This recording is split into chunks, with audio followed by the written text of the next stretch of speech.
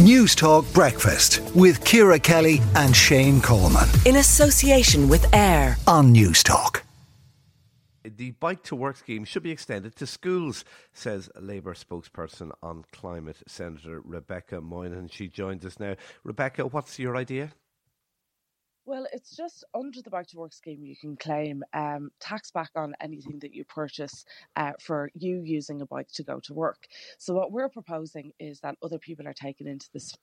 So one of the proposals is that if you are going to school, for example, you're going to be able to purchase under your own Bike to Work scheme bicycles and bicycle equipment for your children.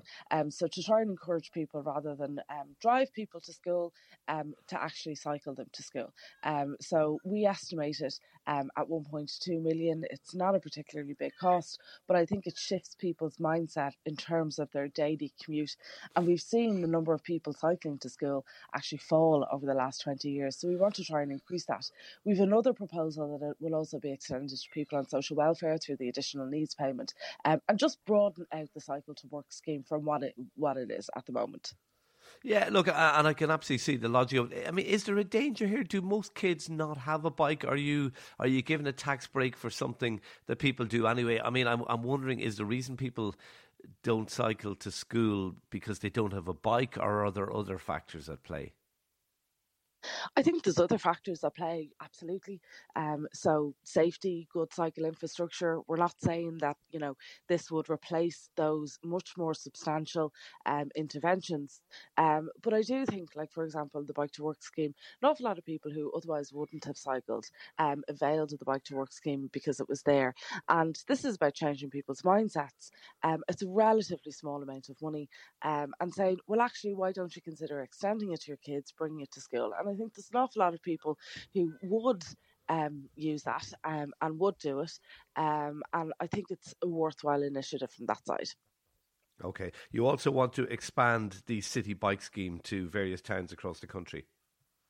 Yeah, so what we want to see is that there's 5 other towns and cities across the country for a shared bike scheme. I think that's very much, we look at transport as being one of our top emitters. And so we want to change people from, getting in the car to kind of multimodal. And you'll often have people who might need to, within city centre regions or within cities, be able to hop on a bike to get somewhere much quicker. So we want to see that rolled out. We want to see it expanded. Dublin bike scheme. We were reliant on private investment in order to do it. It kind of ground to a halt and it's at standstill.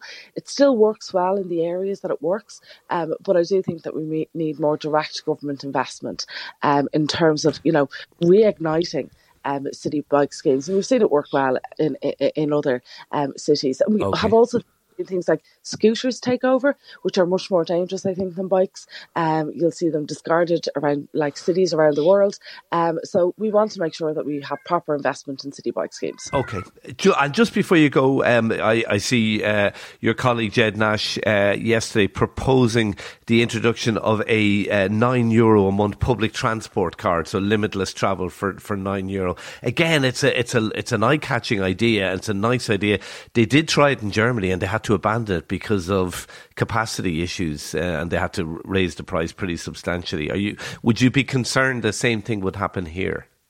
So again, I think those things are, they're lessons and they're learning, and we know that happened. This is based on the German model, and we're not saying that you don't invest in capacity.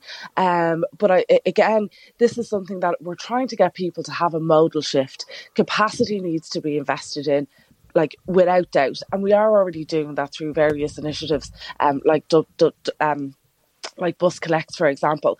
But what we need to do is, for people, the default is, and the €2 fare has been very, very successful. The €2 for night.